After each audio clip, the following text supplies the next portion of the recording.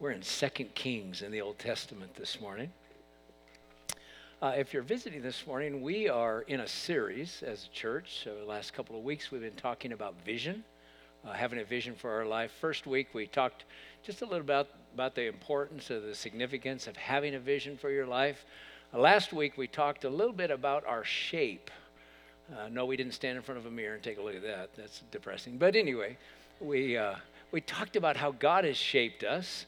We use the word shape as an acronym for spiritual gifts, for heart or your passions, abilities, personality, like Chad, over the top, and experiences. God takes all these things to shape us in our life and then uses us in ministry to the body of Christ and mission to the world. We talked about that a little bit last week.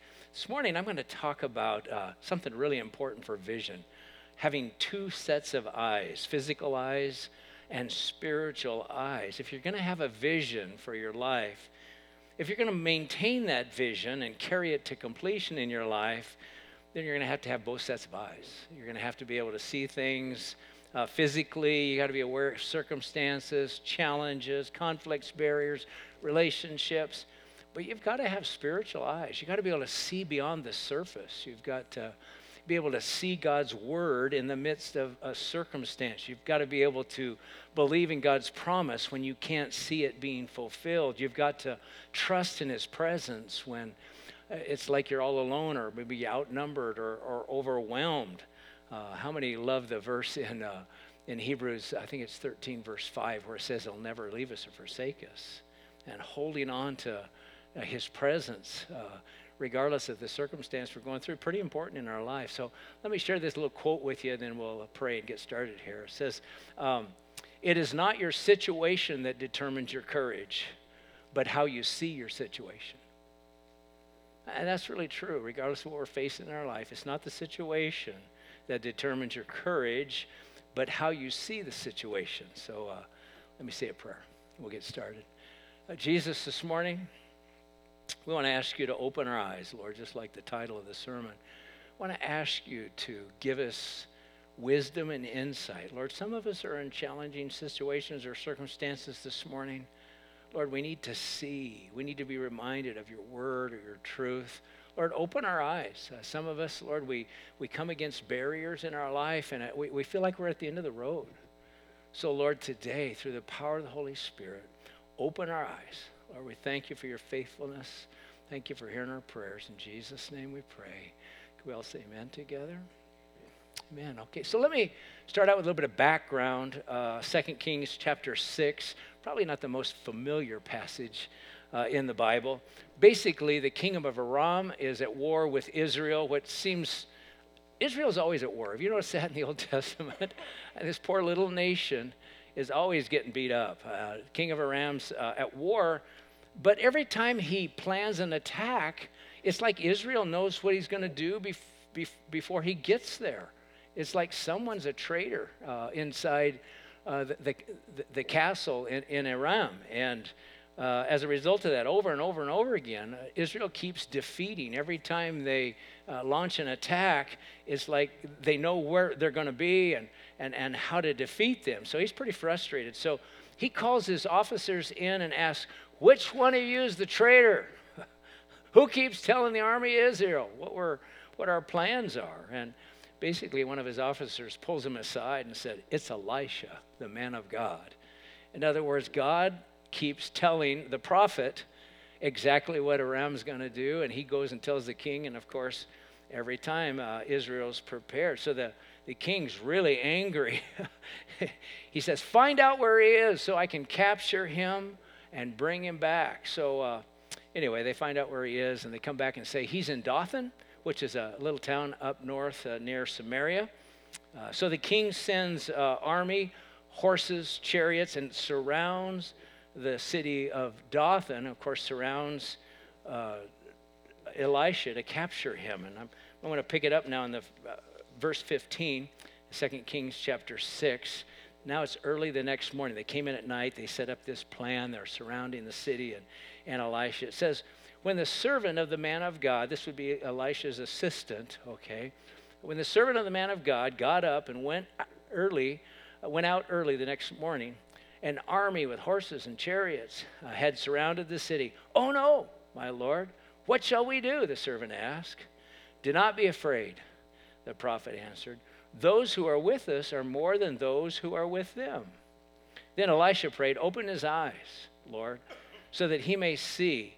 Then the Lord opened the servant's eyes, and he looked, and he saw the hills full of horses and chariots of fire all around Elisha, the army of God, the angels of God, all surrounding to protect them. Verse 18, as the enemy came down toward him, Elisha prayed to the Lord, "Strike this army with blindness." So he struck them with blindness, as Elisha had asked. Elisha told them, "This is not the road, and this is not the city. Follow me, and I will lead you to the man that you're looking for. Of course, he's the man they're looking for, but now he's kind of playing a trick on them here. So he led them to Samaria. After they entered the city, Elisha said, "Lord, open the eyes of these men so they can see." Then the Lord opened their eyes, and they looked, and there they were inside Samaria. So they're captured now inside a walled city. When the king of Israel saw them, he asked Elisha, "Shall I kill them, my father? Shall I kill them?" "Do not kill them," he answered. "Would you kill those you've captured with your own sword or bow? Set food and water before them so that they may eat and drink, then go back to their master." So he prepared a great feast for them. And after they had finished eating and drinking, he sent them away, and they returned to their master. So the bands of Aram stopped raiding Israel's territory. Basically, God, with his kindness, turned them from enemies into friends. And in fact, there's another section a little later here in 2 Kings where they actually fight on behalf of Israel to help protect when a different enemy is coming against them. Verse 16 is what I want us to focus on here. It says, "Those who are with us are more than those who are with them." Could we read that out loud together? Those who are with us are more than those who are with them. I want you to think about your vision. Or maybe think about what you're walking through right now. You know, sometimes we have a tendency to be so negative. Have you noticed that? Sometimes our first thought is fear, or our first feeling is defeat, or our first emotion is discouragement, or even sometimes depression. And yet, here's what the Lord says: those who are with us are more than those who are against us. Now, I don't know about you, but I love this story because of Elisha's vision. Just the way he sees. And I don't know about you, but this is the opposite, I think, sometimes. In fact, even here in this circumstance, both of these men are believers. I mean, this is kind of like the assistant pastor of the church, okay? This is Elisha's assistant. He's a believer. He knows Israel's history. He knows the promises of God. And yet you see how panicked he is when he gets in trouble? It's like his focus is totally on the physical realm. And yet Elisha's immediate response is, "Do not be afraid." Don't you love that? Do not. There's something of maturity there, something of spiritual depth where the situation looks frightening, and yet you see beyond the situation. And that's one of the things we see about Elisha here. He had two sets of eyes. It wasn't that he was denying the physical realm, but he saw in the spirit that more were with us than those who were against us. And I don't know about you, I need to remind myself of that. What does it say in Romans chapter 8, verse 31? If God is for us, who could be against us? He who did not spare his own son, but freely gave him up for us all, how will he not also with him freely give us all things? How many know that in the end, we win? Victory, Jesus said, it is finished on the cross, and he set in motion victory for us, and yet we're so focused on the here and now and the practical and the challenges that we're facing sometime. What does it take to see in the Spirit? What does it take to truly have vision like Elisha did? You've got to somehow develop spiritual eyes that look to God's word in the midst of every crisis, that hold on to God's promises during every difficulty, that really trust in God's presence when you're going through something that's very sometimes horrible or challenging. Matthew chapter 4, verse 4, Jesus said, "Man shall not live by bread alone, but by every word that proceeds from the mouth of God." Psalms 46, verse 1 says, "God is our refuge and God is our strength, an ever-present help in times of trouble." Okay, more are with us than those who are against us. And then Isaiah 41, verse 10. "So do not fear, for I am with you. Do not be dismayed, for I am your God. I will strengthen you and help you. I will uphold you with my righteous right hand." Well, a couple of weeks ago, my wife and I had a sleepover at our house. That means that our grandkids are spending the night, and it's a little rowdy. And I don't know what this is. This is human nature, but do you know that boys are different than girls? Here's Spider-Man, and here is, does anyone know what that is? Frozen? Frozen, okay. So they want to have a contest, okay? The boys against the girls. I don't know why they do that. It just comes natural, you know. Ashton and I against Natalie and Cheryl, and want to see who can put together the puzzle the fastest, okay? So, you know, if you don't know boys or girls are different, just take a look at what they play with. You know, a boy can make a gun out of a peanut butter sandwich. I don't know what it is, but it's like, you know, he starts, pretty soon it's got a handle and a barrel. Well, okay, so, you know, all of a sudden you know, the pieces to the puzzle, which I won't do here, or get poured out on the floor. And Ashton immediately, you know, starts trying to put this puzzle together. Now, he doesn't really understand the puzzle, doesn't really know how it goes together, but he's just looking for, you know, little things that will join, colors, variety of things. And one of the things I noticed after a couple of minutes, Ashton and I are getting beat really bad, which really bothers me because I am highly competitive. And so I look over to see what my wife and Natalie are doing. And here's the outside of the Frozen puzzle. That is a perfect picture of what they're trying to build. And they have the cover laid out so they can see where they're going. Who would have thought? You know, the two of us are just trying to figure out all these different puzzle pieces, how to put the thing together, and we're just getting killed.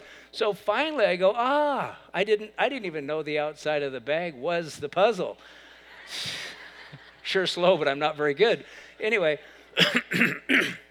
excuse me. So finally I get that laid out there, and we start picking up pace, and we just about beat them, but we lost. So, you know, without the big picture, life is really confusing. When you're trying to put together all the pieces to the puzzle, some of the difficulties and circumstances, conflicts in life and marriage and career and relationship, we all need the big picture if we're going to have a vision, don't we? Do you have a big picture for your life? Do you even understand what the big picture is? You know, it's amazing. The world we live in says, you know, if you could just buy that new Dodge Ram truck, happiness and bliss forever. You know, there's this subtle lie in the world constantly that if we had that one more thing, we would have the peace, or we'd have the happiness or the joy that we long for. And that's so far from the truth. Did you know that you're created by God? You were created for God, to know God, to love God, and to worship God. And there's something in knowing Him, loving Him, serving Him, obeying Him that brings all the happiness and joy that every human being on the earth longs for. It's really true. God created us for a purpose. He had a plan for our lives when He created us. He had a plan for this entire universe and the entire world we live in. And as beautiful as it is, it's been affected by sin when sin entered the world. When sin entered the world, every one of us were separated from God, and we lost the life. We lost the joy. We lost the peace that God intended for us, and everyone in the world is searching to find that. But it can only be found in the person of Jesus Christ. Bible says in him is life, and that life is the light of men. And God so loved the world, he gave his only son that whoever believes would not perish but have everlasting life. Do you know that this life is just the beginning? This is not all there is. Okay, the Bible says, eye is not seen, ears not heard, nor is it entered into the heart of man the things that God has prepared for those who love him. So life begins now, but this is like kindergarten. It's going to last for all eternity, and God created us for a purpose for all eternity. He's got a plan and a purpose. He shaped every one of us with a specific idea in mind. You were fearfully and wonderfully made. We talked about that the last couple of weeks, how God uniquely designed each one of us for all eternity, for what he's going to do as he continues forward forever, if you can imagine that. Whether it's creating or fashioning or designing, this world is going to be transformed. The Bible says there's going to be a new heaven and a new earth. And if this one is cool, just think about the next one. I mean, heaven's a real place. It's not a state of mind. The Bible talks about streets. It talks about mountains. It talks about rivers. It talks about lakes. Jesus is on a horse. I'm not sure if there's going to be animals, but I'll tell you this, it's going to be beautiful. Some of you love animals, say that for sure they're going to be there. But the big picture is that this is not all there is. And yet we live for all these temporal things. If we only had this, if we only had this, we only had this. But the only satisfaction we'll ever find is in the person of Jesus Christ and a relationship with God that comes through faith in him, turning from doing it our way, turning back to God and discovering him. Now, if you don't have the big picture in life, then none of the pieces of your life are going to make sense. All these difficulties and all these challenges and all these trials. Now, once you come to know him, God begins to work your purpose and plan. How do you know the Bible says in Romans 8:28, God works all things together for good for those who love God and are called according to his purpose. And as you start taking your life and giving it to him through the power of the Holy Spirit, he starts putting the pieces together and begins to work out his purpose for your life. If you don't understand the big picture, if you don't understand that in this life we live by faith, not by sight. How many know that's true? The spiritual realm is real. We just read a story about it here. It says in 1 Corinthians 10, it talks about all the things that took place in the Old Testament. It says these things happened to teach us. And it refers to us as the ones on whom the end of the age has come. So all these Old Testament stories that are, many of them are miraculous and powerful, and this one that gives us insight into the spiritual realm, they're real. They're true. This is what life's all about. And you need to know there are more with you than against you. You need to know that God has a plan for victory for your life, so you don't have to be afraid. Why don't you tell your neighbor this morning, you never have to be afraid because there are more with you than there are for you. And yet fear is one of our biggest enemies in life. Now, there are a lot of pieces to the plan that God has for your life. And all of us, we've got something inside of us that gives us a sense of destiny. It might be a dream or whatever. But let me give you a couple of things that God is using and working together in your life to help complete the picture. Okay, he gives us the vision, the dream. There are decisions, and some of us are in the middle of making a decision right now. There are decisions that we'll have to make that will affect our future. There are delays. Sometimes we feel like we're put on the shelf, just waiting for God's plan to unfold. There are difficulties that we go through in our life. I want to talk about that a little bit. Sometimes we reach a dead end, or we feel like all hope is lost. But thank the Lord, God loves to turn crucifixions into resurrections. And he loves to bring back the purpose and plan when all hope is lost. So let me take a couple of minutes and talk about that. Has God deposited a dream in your soul, in your heart? I know he did with Joseph, and we talked about him a little bit last week. When God put a dream in his mind, it wasn't Joseph's dream, it was God's dream.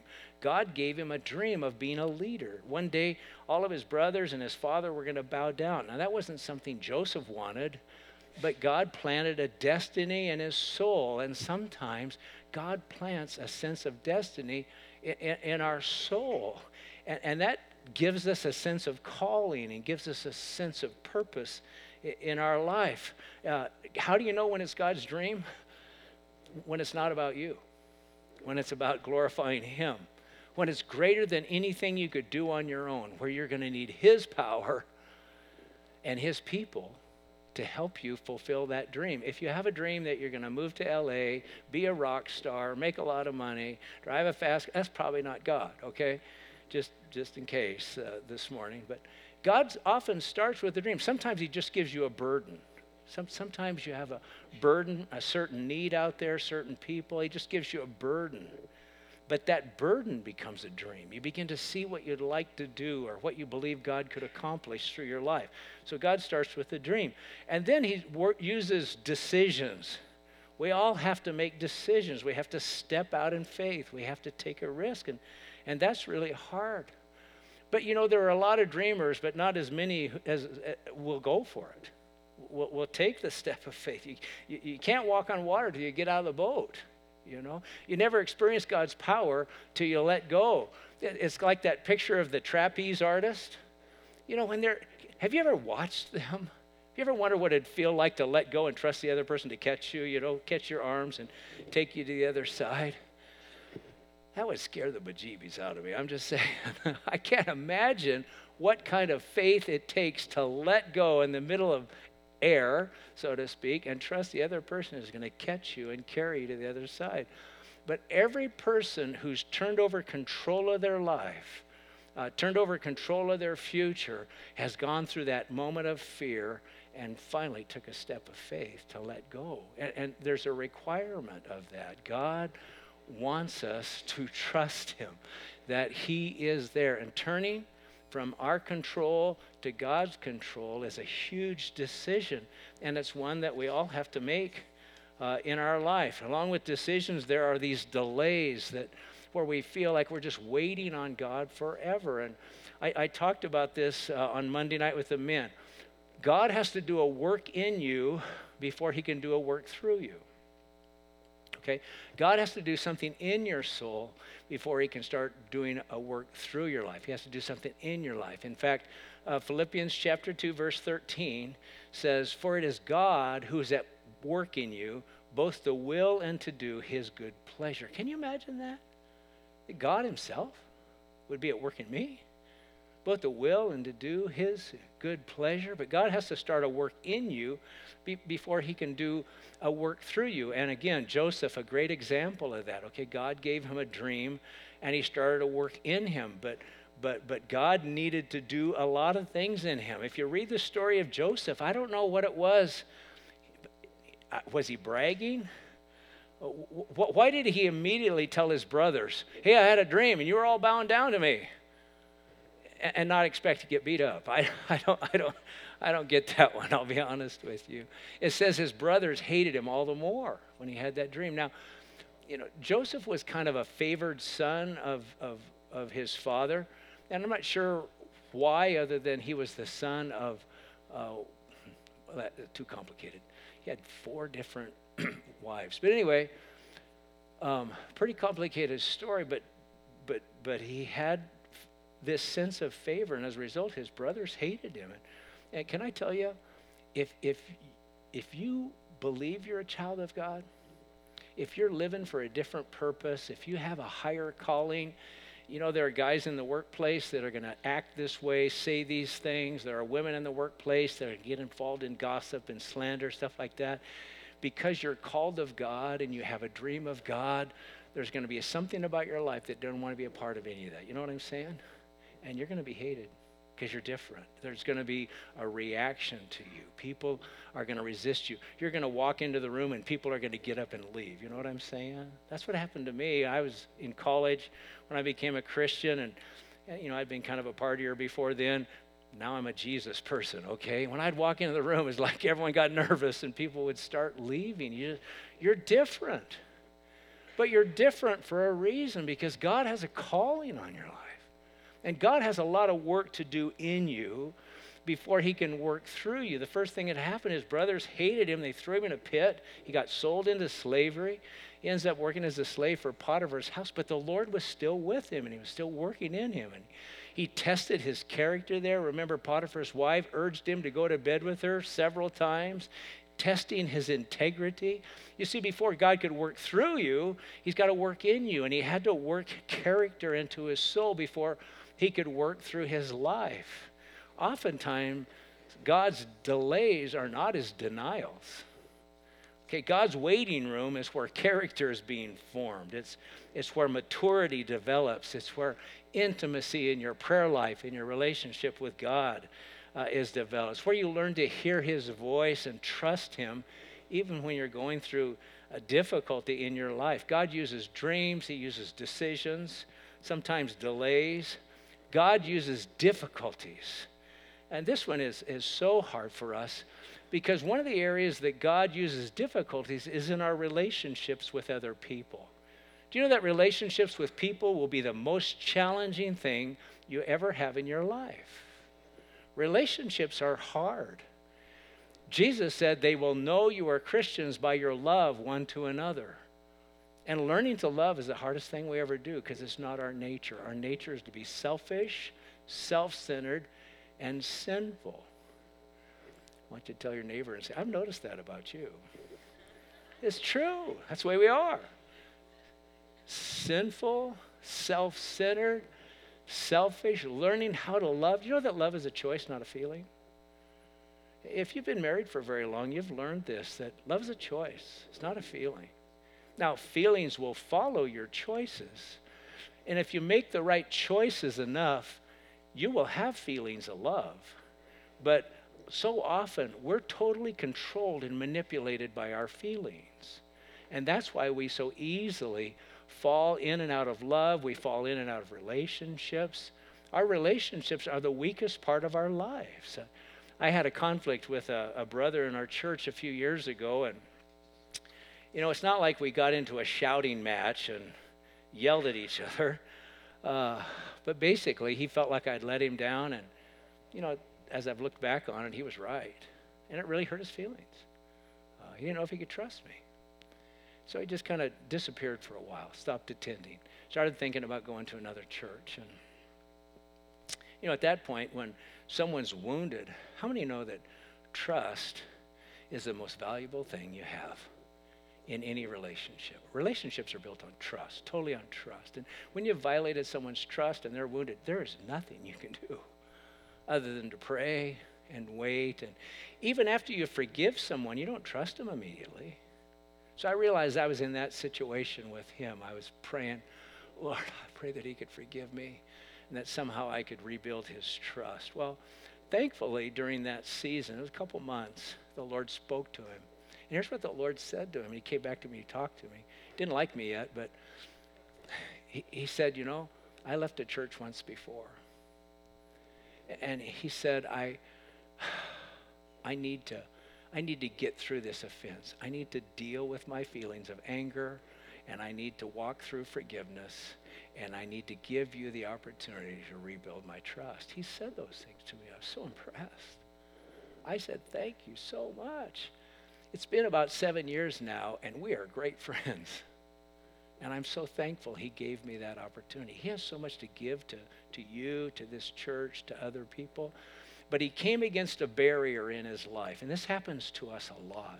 We come up against a barrier that we've failed at before. You know what I'm saying? It's like we were tested there, and we backed off, and we went another way. Many times we come up against difficulties and barriers in our life that we've got to overcome. We've got to break through. We don't understand all the pieces of the puzzle, but the big picture is that God loves us and he has a plan, and our lives are eternal and our decisions matter. So we got to learn to grow and get through some of these things. And so I'm so thankful that he worked through that, and as a result of that, we're going to be best friends in heaven as well. There are difficulties, there are delays, decisions. There are also dead ends when we come to the end of ourselves, when there's no hope or no way out. And probably the best illustration of this for me would be the disciples watching Jesus on the cross. Can you imagine what that felt like for them? I mean, they had left everything. They had left families, many of them. They had left their whole upbringing theologically among the Jewish culture. They had put all their faith in Jesus, all their trust in him. They'd seen Jesus, feed 5,000 with 5 loaves and 2 fish. They'd see him raise the dead, open blind eyes. He'd done everything. He calmed a storm with a word. He said, "Peace, be still." And the storm ceased. And now he's letting Roman soldiers beat him, spit upon him, mock him, and then nail him to a cross.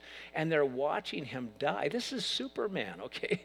To this point, nothing was impossible for him. And now all of a sudden, he's literally being crucified in front of them. Can you imagine how hard that was? That was a dead end. I mean, talk about feeling defeated. Talk about feeling like there is no hope. One of the things about dead ends, if you've ever been through one, some of you maybe have been through a divorce or something that painful. Maybe you've lost a loved one. Maybe as a parent you've lost a child. Most painful thing you could ever go through. Dead ends are where you lose all trust in yourself and have to learn to put all your trust in God. You literally come to the end of yourself and you realize it's not about me anymore. It's not about my strength. It's not about my ability. I can't do it. I'm at the end. And that's where we put our trust and our hope in God, and something changes inside of us. I hate to say this morning. Do you know that's God's goal for your life?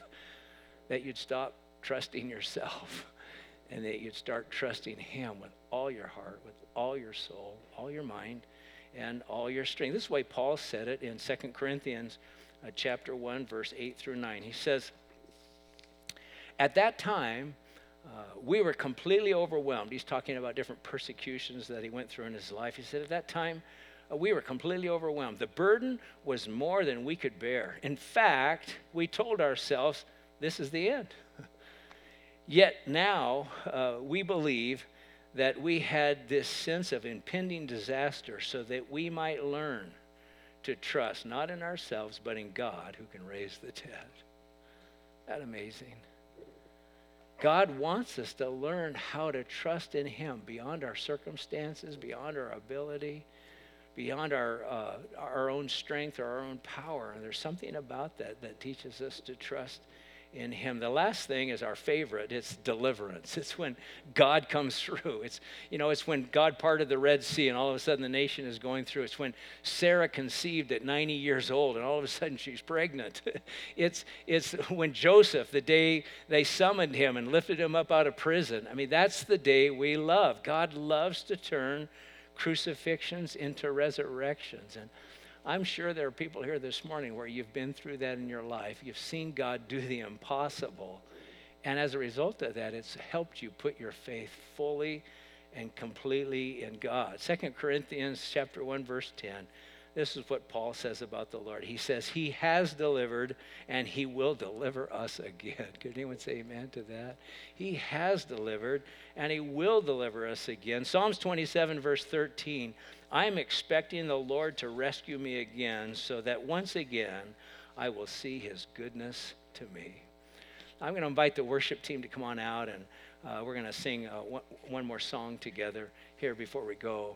But I want to invite you to pray with me as we close. I know that you have vision. I know that God has put something in your heart.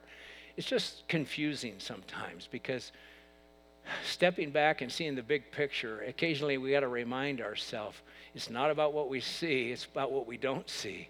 It's about what God's word says. It's about his presence, or it's about his promise. And we got to step back and get a glimpse of the big picture. And I just want to pray for you. I don't know what piece of the puzzle is happening right now in your life, whether it's the dream part. Maybe you're excited, you have vision. Maybe it's a delay, or maybe a decision you have to make, or maybe you're at a dead end or going through some difficulty. I just want to lift us up this morning and ask God to help us see beyond the physical, see the spiritual, see what His Word says or what His promise is for that situation. And Lord, here this morning, I just want to thank you that you've given us your Word. Lord, you've given us your Word so that we have something to look to, so that we can trust in you and put our faith in you. And Lord, for each person in here who struggles maybe with defeat in their life, maybe discouragement in their life, Lord, I pray for deliverance, Lord, that they would recognize there are more with us than with them. If God is for us, who could be against us? Lord, help them grab onto that truth this morning, deep within their soul. I thank you for that. Thank you for your presence here. Thank you for your love. We thank you for one another. Pray these things in Jesus' name. Could we all say amen together? Why don't we stand together and let Josh lead us in this song?